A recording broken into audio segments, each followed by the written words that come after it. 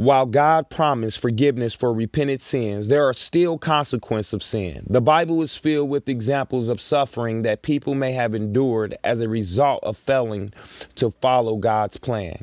In some instances, we see complete disregard for God's commandments. In other cases, people may compromise their principles, attempting to justify their actions based upon the example of others or upon social and cultural accepted practices.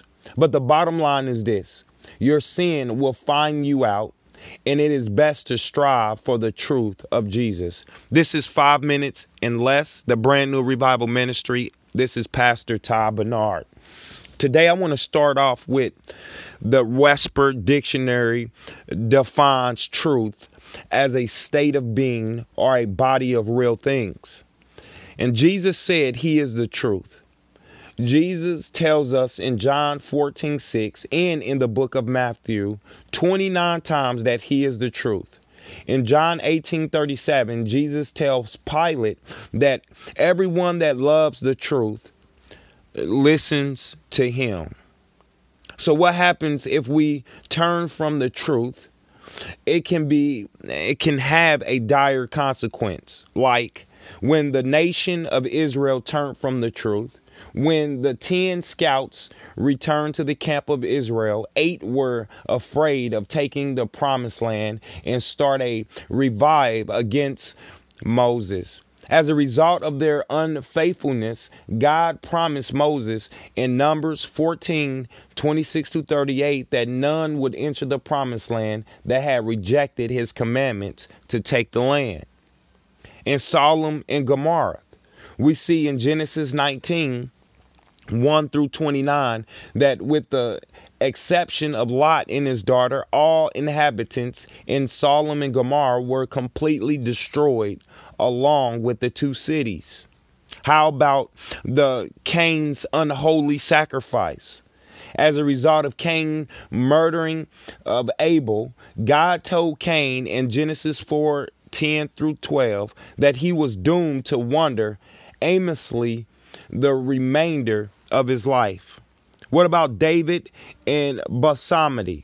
In 2 Samuel 12:13 and 17, we see that the death of David's son that he fathered through Bathsheba as a result of his murder and idolatry. What about us if we stray from the truth of Jesus? What if we stray from the truth of Jesus? We will lose God's direction and purpose. Paul tells us in Romans 8:28 that God has a purpose for all that love him and are all called according to his purpose.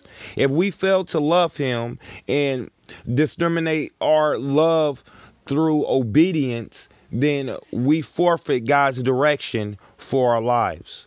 We will lose out on God's blessings. David tells us in Psalms 37:4-5 that if we commit our ways to the Lord, he will give us the desires of our heart. I can't imagine trading the desires of my heart for sin and disobedience. Will we be banished to the bottomless pit? Jesus tells us in the parable of the sheep and goat in Matthew 25:31-41 that the unrighteous will be banned with Satan and the unholy angels to the bottomless pit. Will we face the white throne judgment? John describes the white throne judgment in Revelations 20:11-15, which is reserved for the unrighteousness. Man, today I encourage you to know the truth, to follow the truth, and not make excuses of our sin. We know that we all fall short of the glory of God, and there will be consequences for that. But through God and the grace of God, you can be forgiven. Well, guys, this is my time. Thank you for joining.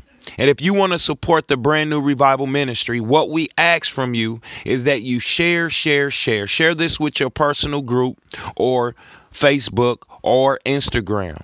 Thank you and be blessed.